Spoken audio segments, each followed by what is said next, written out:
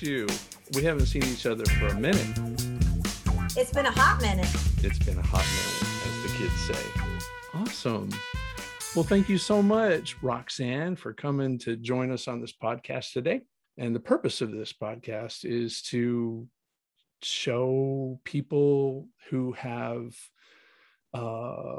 resolved a chaotic alcohol or drug problem, and they didn't just get well, they got better than well. They're having fun, they're creating, they're helping other people to come get them some. And I think these are stories that need to be told.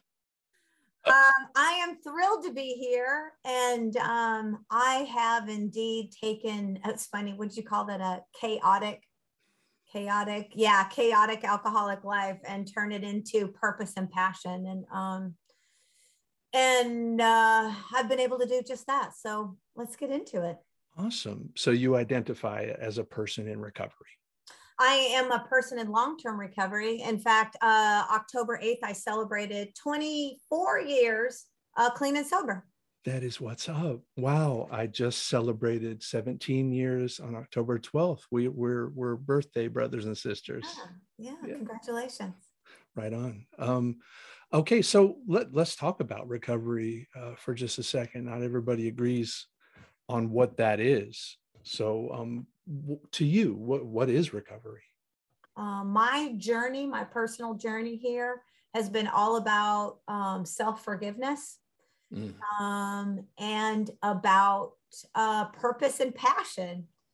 I believe that I've been able to not just maintain sobriety, but to really be emotionally sober and passionate, because I have really discovered what all that is for me. Right on. So purpose, passion, emotional maturity, emotional sobriety.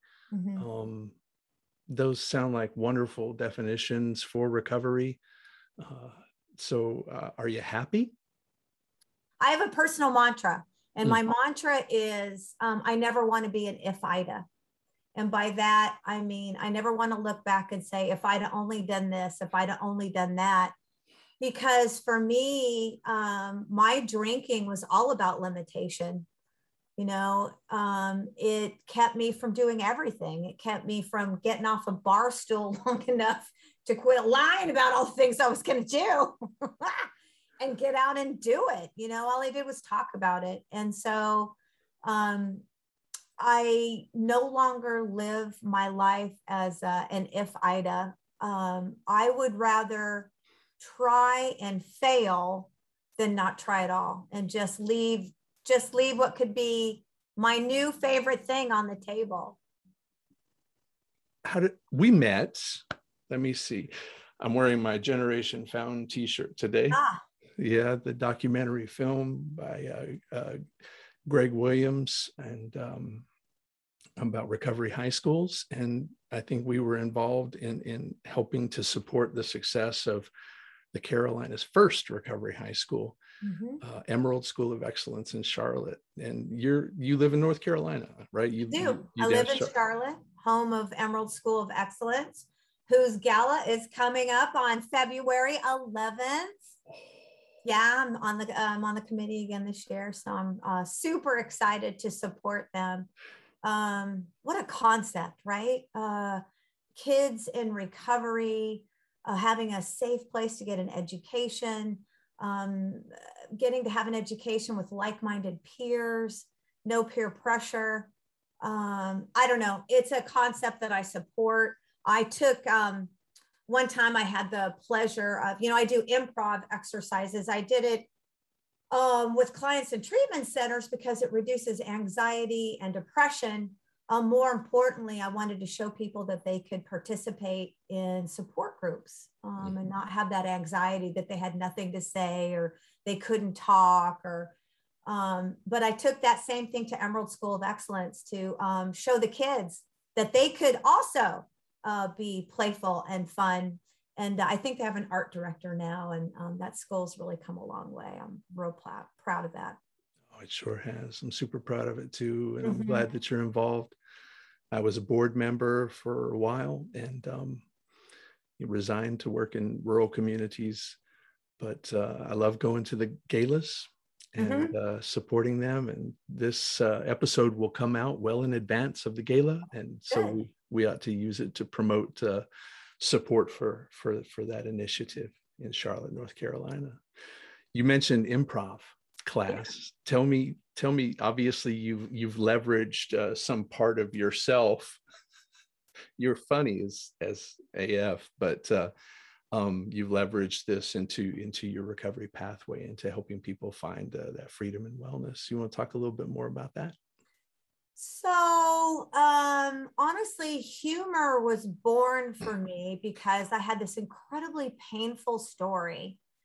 And I think if I ever had to tell my story the way it felt, I probably would have committed suicide. Yeah. So I think for me, humor was born not out of deflection, because I was always very public in a recovery environment about my story. I think it was more about minimizing it so I could absolutely withstand the pain of my story. And what I found was, I learned it actually in a treatment center. I was a group therapist at the time in a treatment center, and it was just one of those days when the population just had a crap attitude, and I couldn't stand it. And I was just like, everybody out of your chair now. Just, I knew if I could get them up and moving, and I just started doing improv exercises. And what I found was that people can heal through humor. And of course, a byproduct of that was that I got to heal. And I've always used humor. I became, at 14 years clean and sober, I became a professional stand-up comedian. And because I'm incredibly passionate about life. And I remember when I started it, I was like, well, I have failed at less, that's for sure. And I got on that stage and I heard a lot of crickets for a really long time. I always thought it was interesting that I would try something where failure was mandatory. I always thought that was interesting. So anyway, started with I've been a professional stand-up comic since I think 2010. In fact, I am on a recovery comedy tour right now called Addicted to Comedy. And I'll be appearing at the Comedy Zone October 26th with the headliner, Andy Gold. So I'm excited about that. It's just a way for me to heal, be playful and joyful, and then still do the kind of work that I do, which is working in the recovery industry. So tell us more about some of the services that you've integrated into your life now, bringing all your passions and purpose together. So I am a recovery coach. I work with the person of concern. I work a lot with families, the families of the IP. I feel like I do all the ancillary services. I'm a certified interventionist. I do interventions, case management, transportation. I just took something that was incredible. It's not work. You know, they say if you do what you love, that it's not work. I know. And helping people isn't work. And I find that this business, which can be incredibly painful. Yes. Sometimes people are more able to get vulnerable and face the challenges that are in front of them if you can do it in a way that is lighthearted. Because this is a sad business. I'm not going to lie. It's a sad business. It truly is. Yeah. And that's been the tone that I've taken in all the work that I've done, whether it be direct practice or community education or leading an organization or technical assistance, I'm always asked, who's that laid back dude? Is he really? Yeah. Oh, okay, cool. And it works out. And I think folks, it does bring down defenses, you know, and it makes it a more pleasant experience. And this is tough business, you know, that we're involved in. And I'm too old to change at this point, you know. I tried to act all serious and the way other folks wanted me to act, but in the end, someone said, "You do you," and I'm like, "I'll do me, for sure." Yeah, so, it's interesting you would say that, because I've had the same experience working in this field. I feel like there was this expectation of what I was supposed to look like or sound like or act like. And they really, for my experience, was that people were much more able to connect on a deeper level when I just came out with authenticity. Yes. And so like you, that's my magic superpower, honestly, is authenticity. But I just, you know, in my addiction, I was just such a big fat phony. I had created this persona for the world to see. And I don't even know where I got that message, but somehow, somewhere I got this message that this is what the world expected of me. This is what you wanted to see. And I remember that it felt very false and disingenuous to me. And I would wake up and I would go adult every day. I'm so glad I don't have to do that anymore. Yeah. Yeah, it's a sense of relief. I through my internal work, I've discovered that this mask I wore, this performance that I put on, was born out of some fear that you would indeed not like who I am, because I really didn't like myself. And as I grew to like myself a bit more and act like myself more, I had to assess the evidence around me.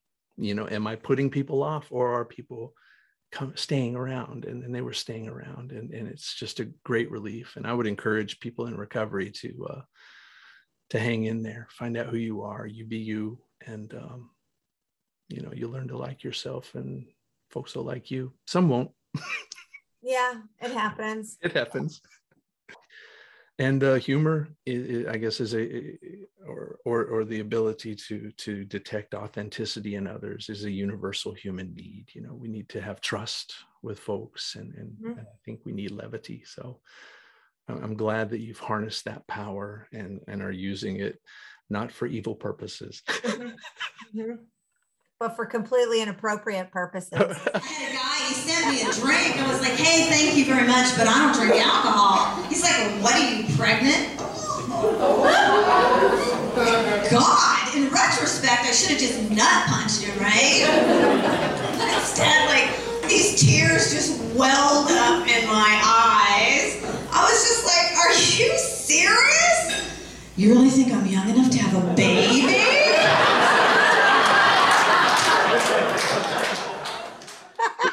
Well, tell us about, well, speaking of inappropriate, let's do it. Woo! Tell us about a little bit about your stand-up persona. Tell us about the tone. Tell us, you know, what's your angle? Who are you? I just talk a lot about, they say, talk about what you know. And what I know is just really about relationships. That's really a lot about what I do, because that's my life. I don't talk a lot about recovery for all the obvious reasons, but I do talk a lot about my own. You know, and I like to talk about my substance use disorders on a public level. And I do that because I want to be a change agent. I want to change this from shame to empowerment, because there's a lot of people who think that alcoholics always live under a bridge, which isn't true. We take shifts. Why are relationships such fertile ground for you know, funny stuff. I don't know. I guess maybe that's kind of my superpower, really, is let's take this kind of painful topic and lodge it out there in a way that we can address it. Like codependency, for example, codependency. My mom was a codependent, and my best friend lived across the street, and she would watch me walk out of the front door, cross the front lawn, cross the street, walk in the front door, and then I had to call, once I was inside, and that's when I was 50. So it's codependency. So taking these things out and just kind of looking at them in a way and going, okay, so let's look at this. Let's look at this stuff. It gets us talking about it, thinking about it. Yeah. I feel like we are in a time, I feel like we're in a really good time for recovery, right? We talked about meeting people exactly where they are. That is not the way it used to be. You were supposed to look a certain way, act a certain way. And I love that I live in a time where we're encouraged to just be who we are, warts and all. Because I spent a lot of years trying to hide all that stuff and cover it up. It's a good time. I can relate. So the thing about recovery coaching is it meets you exactly where you are. And that could be coming straight out of a treatment center. It could be somebody that will not grace the doors of a treatment center. Perhaps they're in pre-contemplation. They're just not ready yet. We don't talk about harm reduction a lot, but that is pre-contemplation for a lot of people. So it's meeting you exactly where you are, and helping you get to where you want to be, and just kind of having a guide, create some goals for you so that you can move forward and get where you want to be. Right on. So I like to live out loud, recover out loud, and I have deliberate intent in showing that recovery is not a trudge. It is life, and it can be a joyful life, and I like to have fun, and there are things I do for fun. What do you do to have fun in recovery? What I do for fun, golly, my life is so amazing. Oh my gosh. So, well, I just celebrated a birthday, so my life sounds a lot more exciting this past week. But I just saw ZZ Top and the Rolling Stones. Holy cow. That was an amazing birthday week. I love comedy. I love music.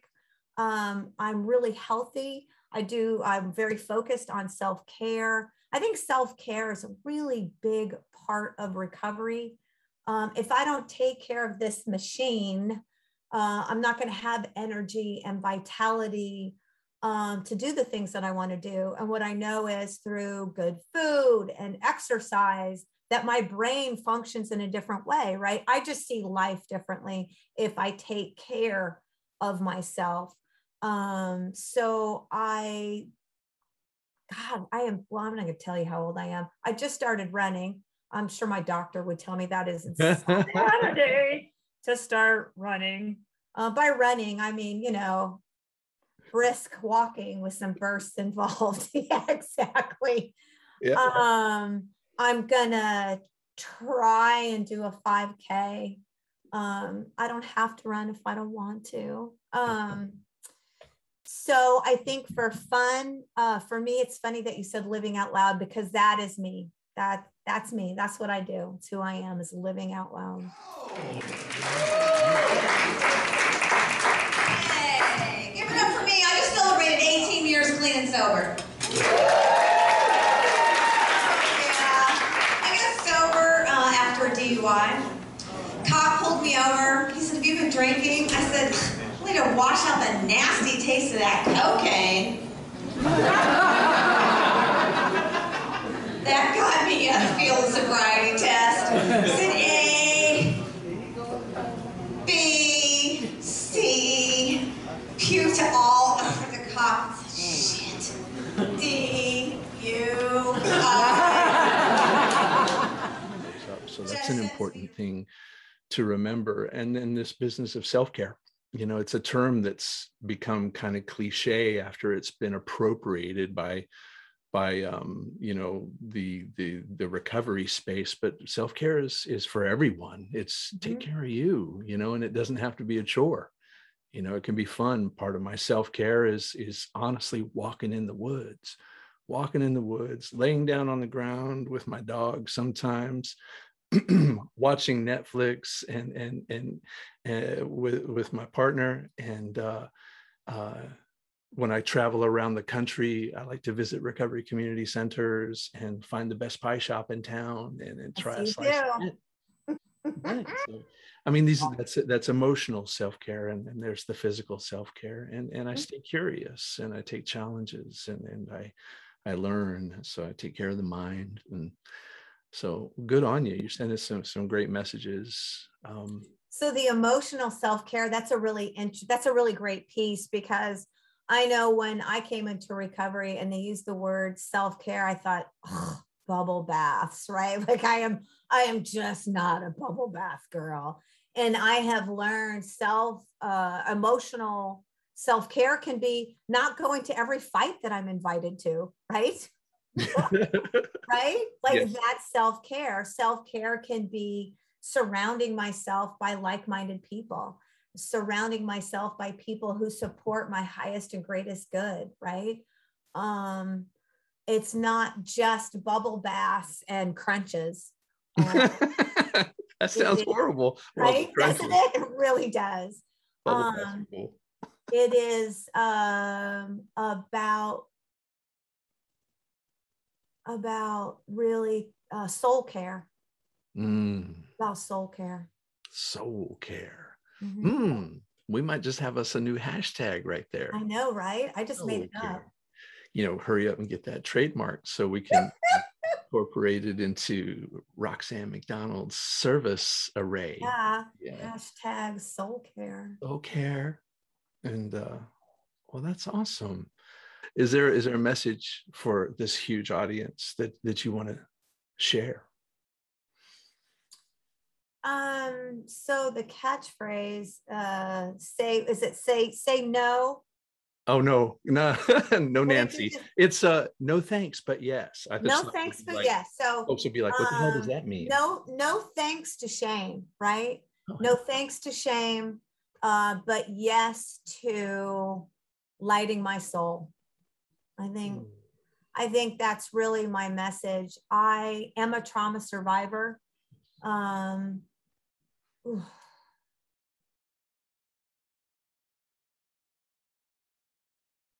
But you know what? I'm better. Yes. Recovery took a woman who was so filled with regret and remorse and shame, and took all of that and turned it into stuff like dignity and grace and a serving heart. And if you'd have asked me what I wanted when I got sober, I just would have said a driver's license. I would have said a driver's license and a job that I could get through without a really harsh security check. And the truth is, I got so much more. I'm so incredibly grateful, just grateful and blessed. I love the message that you sent to folks, and I'm gonna make sure everybody hears it. So it's been a treat. Thank you for having me. Absolutely. And let's do it again. Let's do it again real soon. Come down your way. And continue to keep bringing the light. Keep bringing the light.